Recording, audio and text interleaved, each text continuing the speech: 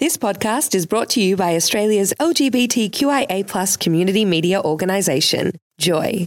Keep Joy on air by becoming a member, a subscriber, or donate. Head to joy.org.au.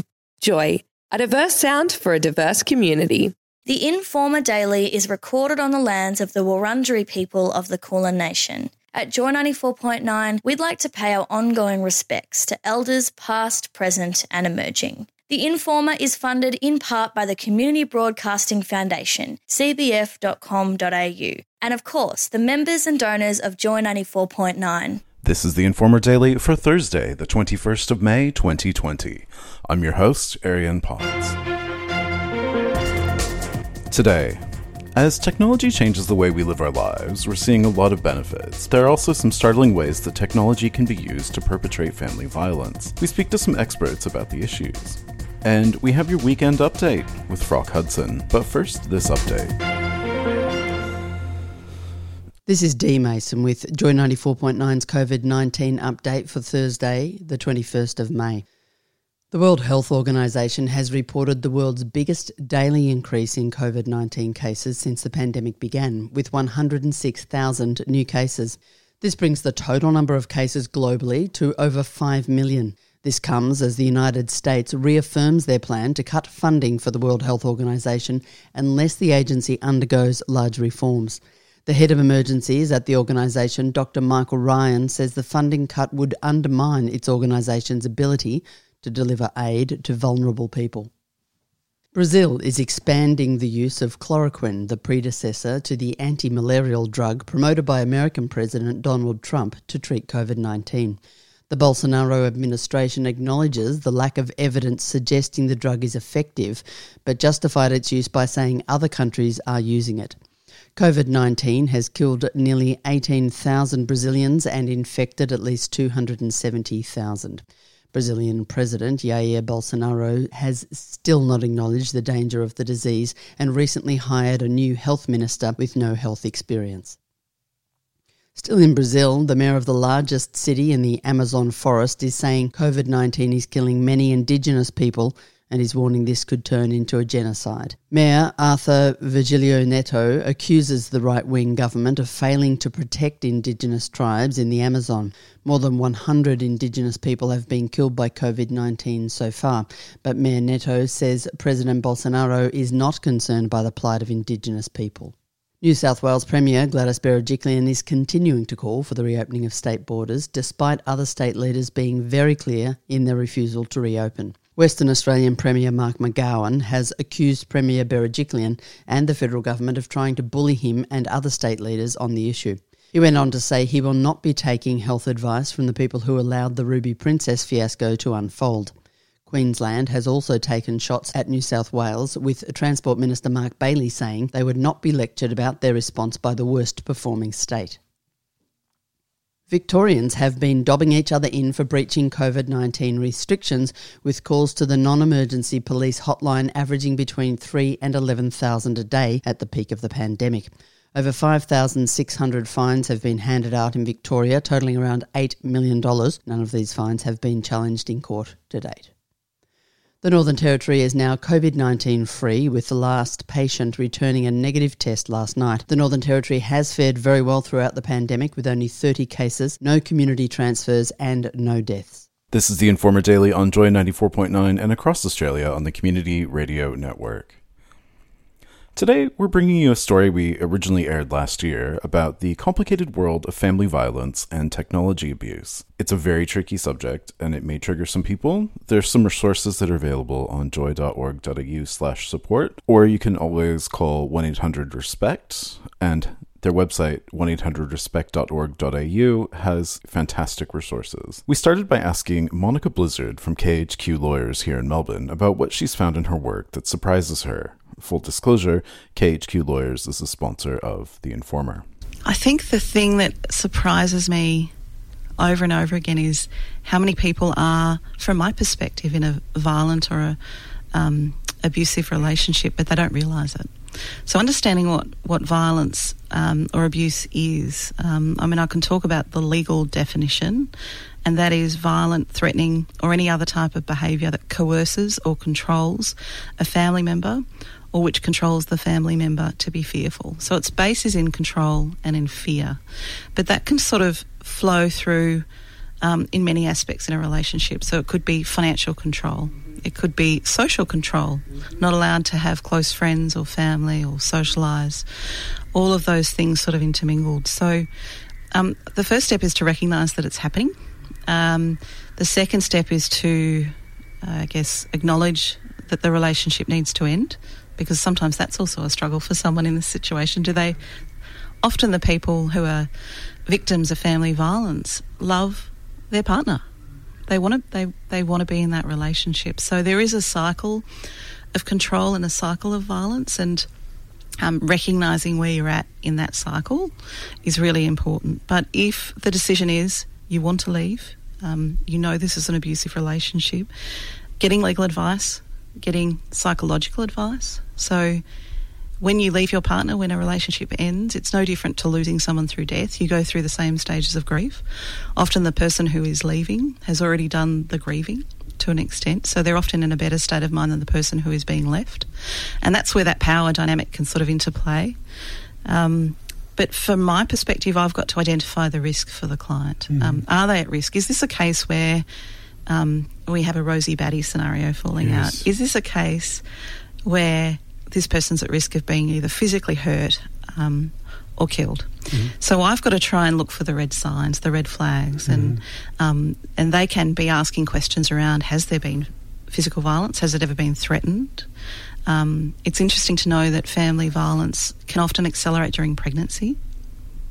Oh my goodness. Yes. Threats towards animals is another sign. If you've ever been... if there's ever been attempted strangulation, that's a huge red flag for me, because it's the statistics are something like you're 8 times more likely to be murdered by your partner if they've attempted to strangle you in any way, shape or form during the period of your relationship. So trying to identify the level of risk and then working out a safety plan. How do we get the person out? And often that might be connecting them with services. There are so many family violence services out there in the community. There's lots of government assistance. You can get domestic violence support from the government. There's a government grant. We've done some work with the Salvation Army to actually assist clients trying to leave a violent relationship, and using that grant to get them legal outcomes. So getting them intervention orders, getting them parenting orders, or getting them safely out of there. So we've been trying to be a bit creative about how we can help people in real need in that way. But our best way of saving or assisting clients in this scenario is early intervention, that is before the separation occurs. So we plan the separation, if that makes sense. Where we add real benefit, I think, is if we can get the person an intervention order immediately, then communicate the intervention order to the perpetrator of violence, get them out of the house, allow the client to remain in the house. If there are children, allowing the children to remain in the home can be such an important outcome, so that they've still got their ongoing support. And then if we need to, my job, and I do see my job as correcting the power imbalance that exists, can go in there and negotiate for financial support, to go in there and make sure the children are safe. If the children need to have supervised time with the other party, I can either go to the court and get orders to that effect, or I can try and negotiate that. So early intervention is the key. And there are specialist people like the Protective Group who we engage to go in and then make the home secure. So they do safety assessments of the home. So they'll change the locks, they'll put in security systems. There are security watches now that you can get through a government grant that actually have a GPS tracker. So for victims that are high risk, there are so many things out there that they may not be aware of. So just making sure that they are aware of what's available and the support they have. We'll have more after this.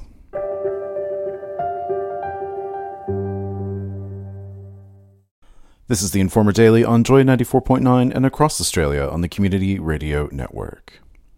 We're returning back to our story on family violence and technology abuse. If it's a topic that is causing you distress or you need some help, we have resources available on joy.org.au. There's also 1-800-RESPECT and their website 1800respect.org.au.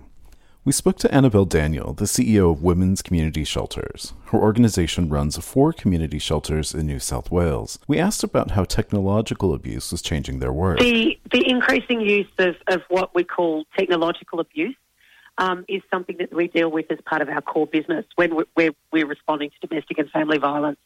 And these kinds of things can include phones that have been tampered with without a woman knowing, and with spyware inserted on there to record or track text messages, location settings, on other forms of communication, so that the abusive partner would always know where she is and who she's talking to. There's also a rise in the use of things like tiles or tracking devices, small things that can be attached to a key ring or placed in an invisible part of a car, and then their location will transmit back to somebody who could be watching that. And obviously too, what we also see as we have greater use of internet-enabled technology at home is devices such as TVs, Google Alexa, those kinds of things that are increasingly used to potentially record and surveil the actions of women and children who are living in abusive relationships. Mm-hmm. What proportion of the women who use your shelters are dealing with technological abuse? It's hard to get an exact figure, but it's a significant enough proportion that we need to do a risk assessment with everybody that we admit. So it's actually part of our entry and intake procedures will include questions around that kind of thing, and talking to people about what devices they have and whether they've ever had a sense that they are being tracked or what have you. And, and these days that can include that whole gamut of things, not just the phone, but things like smartwatches as well. So it's a significant enough issue that we have to talk to every client about it. Rosalie O'Neill is the Senior Advisor from the Office of the Federal Children's E-Safety Commissioner, and she explained that virtually all cases of family violence involve a component of technological abuse. It is something that we see as part of the work we're doing with domestic and family violence frontline workers. We play an important role in training DV frontline workers to recognise what we call technology-facilitated abuse, and so that they can build that into their safety planning with their clients, and to make sure that their clients are aware that technology can, and in fact in most cases is, being used to perpetuate their whole cycle of domestic violence and domestic abuse. We know that from research that was done a couple of years ago that pretty much all cases of domestic and family violence have a technology component. It's not all offline or physical violence. There's also the use of technology to threaten, to harass, to monitor and basically keep someone under surveillance or to stalk them as part of the DV cycle. The scale of tech abuse can be quite hard to get your head around.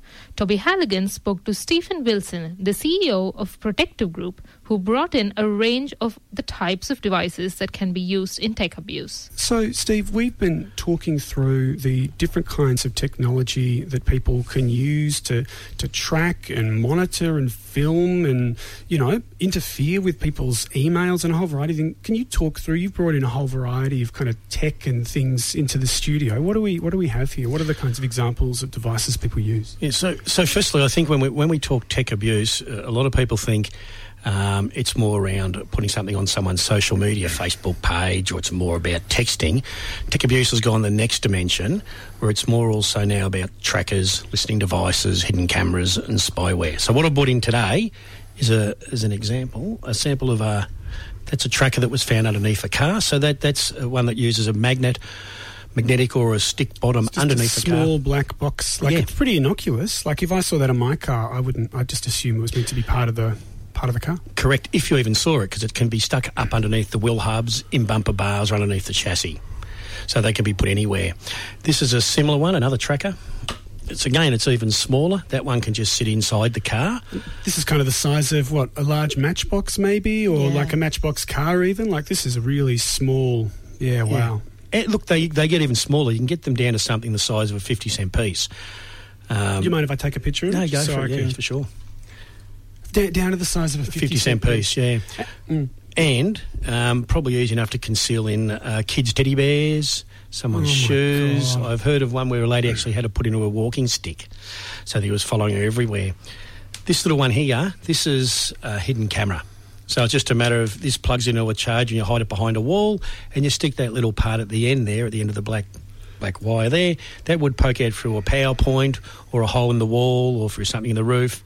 And they can log into that through the app on the web and they can watch everything that someone's doing.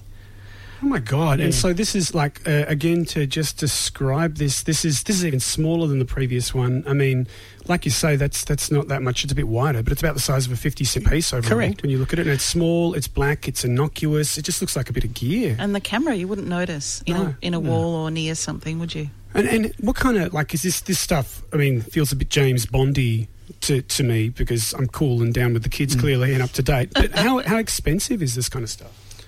Oh, you can buy it from $20, $20 or $30 upwards. You can the small tile ones, the trackers, they're only I think $32 off the internet. You can have a turnaround in a couple of days. So when I say tech abuse, I talk tech abuse in the social media abuse or the texting of messages or the phone calls is one form. The next form is these physical trackers, listening devices, cameras, drones. We found a drone that was positioned 25 metres above a lady's skylight. So the ex-partner had sent the drone up above her skylight and filmed her in bed.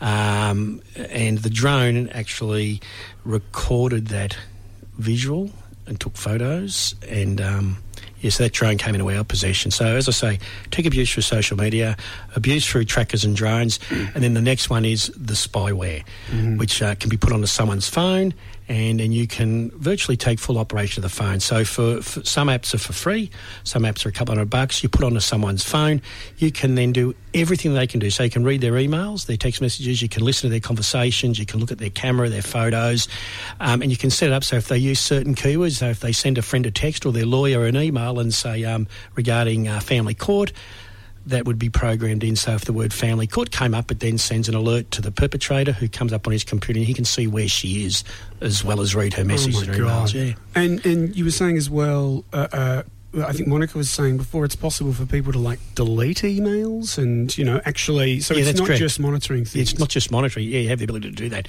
And then, of course, when and we're talking mainly family violence, when the victim, the victim survivor is not aware that that's on her phone, then she appears that she's being gaslighted. So he's preempting. So he would send her a text message saying, "How did your meeting go with your solicitor at 10 o'clock this morning?" She thinks, well, how did he know? Is he following me? No, he's read her emails. Oh, my God. Yeah. And is this something that you see with members of the LGBTIQ plus community as well? Yes. Right. Yes. Yeah. And I think even, I might have mentioned on the phone the other day, even last week we saw 2 clients from the community that, both going through tech abuse. Mm-hmm. Yeah, right. So what I often say, and I've spoken to Monica about it before, that we started doing this 7 years ago. So we're former detectives, and about 7 years ago we sort of fell into this space of trying to work out how to help vulnerable people, and we got contracts with the Salvation Army and some others, and police across the country. So it was all about looking at responses to keep people safe. But 6 or 7 years ago, most of the referrals we got, we get about 60 to 100 a week now,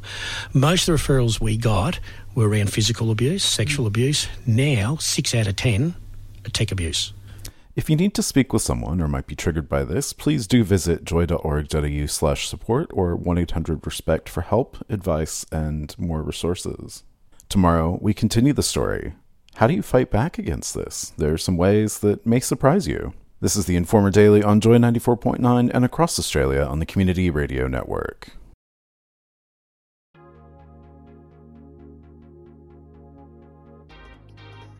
Now I know what you're all starting to think. Restrictions are starting to lift. Things are going to change just as winter's right around the corner. And sure, we're having a little elements here and there lifted and changes to the way in which we're doing things, but there's something we all still need to be mindful of: social distancing and home isolating. And that's why your weekly roundup of what's on this weekend with Frock Hudson is so important here on the Informer Daily. Hi everyone, it's me, Frog Hudson, and I'm going to be letting you know all the Australian LGBTIQA+ entertainment that you can stream from your device, from your computer, from your iPad, from whatever, into your very own home or wherever you might be staying while you're self-isolating. Now please remember that all the times that I'm listing are Australian Eastern Standard Time. So if you're in another time zone, please do the maths yourself, because I can't. Now, it's a very big list, and I'm going to try to get everything I possibly can into this update. But if you want to see the full listing, you can check it out on my Facebook page. Just look for Frog Hudson. Now, let's dive into the list. What's going on Friday? From 10 a.m, you can join Betty Grumble for a Grumble Boogie over on her Facebook page, where you can connect to your body and your soul through movement with the whole family. From 1 p.m, head to the Q News Facebook page for Diamond's Drag Queen Story Time. A great way to entertain the kids on your Friday afternoon and give yourself a little bit of a break. Then from 1:30, catch the Lunchtime Lockdown with Penetration and DJ Dan Murphy on Dan Murphy's Facebook page. Then at 5 p.m, every single Friday, the National Association of People Living with HIV Australia has created a fun space for people living with HIV to have a yarn, unwind and come together in a safe and inclusive and dynamic virtual 1 hour of entertainment with the gorgeous Vanessa Wagner hosting via Zoom. If you want to know any of the details, you'll have to register. Just head to napwha.org.au, that's NAPWA, napwha.org.au to register, or you can get in touch with Charlie Treadway, the project officer and community engagement liaison, for all the information. From 5:30, say hey to Lisa Mann on Friday with Drinking with Wigs, 1 hour of interactive entertainment with something stupid on your head. From 7, Verushka Darling has the next instalment from Let's Talk About Sex, all the way from Sydney on her Facebook page. And then, Friday night, Geelong Piano Bar has something very, very special, with Kate Daly singing hits by one of music's most enduring, beloved, successful and rocking bands. It's Fleetwood Mac, and I can't wait to see it on the Piano Bar Geelong Facebook page. Now, every Friday, Melbourne Rubber have been highlighting a member of their community to the world via their Instagram in isolation, and this Friday it's the lovely Stephen. Why not pop in, see the chat, and then join the shiny community for a Zoom chat afterwards via their Facebook group. We might not be able to leave the house, but RubyTube brings the awesome tunes from Ruby straight into your living room, where you can dance the night away on Friday with a stay-at-home house party. And who could forget Vaudeville Drag Cabaret Restaurant hosting Fabulous Fridays with the Vixens via their Facebook stream. Get your Friday fix of Penetration with Frightful Fridays, where you can see Penny getting ready and doing some awesome numbers and interacting. And then watch the drag show that's also a game show with the Beastie Girls via their YouTube channel this Friday night, where they're going to be reliving Drag Show, the game show, the performance they did during the Melbourne Fringe last year. And you can relive this year's Sydney Gay and Lesbian Mardi Gras party with DJ Jolby and DJ Nate, who'll be kicking off your weekend recreating their headline sets without performances by Sam Smith and all the other artists. Still, it's gonna be fantastic over on DJ Jolby's Twitch. Of course, who could forget about Lance DeBoyle and Gabriella Labucci on Lance TV from 9 p.m. on Facebook and digitally via Channel 31. I wonder who this week's guest's gonna be. And don't miss Lexi Gaga live in her living room on Instagram from 9:30 on Friday night, with special guest Tequila Mockingbird standing 1.5 metres away in the hallway. Then on Saturday, join Drummond Street Services Queer Space hosting a free online exercise program in partnership with Fearless Movement Collective, which you can access on their Facebook page whenever you like and put the physical into physical distancing from the comfort of your own home. Then at 12 p.m, say hi to Lisa Sky over on her Instagram and Facebook page for the Noona we all wanted, as she speaks to a guest and gives us a fun hour of entertainment. Then at 2 p.m, join Annie Depressant on her Instagram live feed for Drag Queen Story Time. And from 5 p.m, DJ Dan Murphy recreates the set he played at the Sydney Gay and Lesbian Mardi Gras party in 2014 at the RHI. Now, when he did it, it was from 2 a.m. to 5 a.m. with shows by Tina Arena, Courtney Act and Samantha Jade, but he's going to be streaming it via Facebook, Twitch and YouTube from 5 p.m. on Saturday, so that we can all be a part of it at a reasonable time. Then settle into your Saturday nights with Piano Bar Geelong, their Saturday night party. With entertainers Andy Pobjoy and Joss Russell, you can make requests. I feel like a little bit of Enya.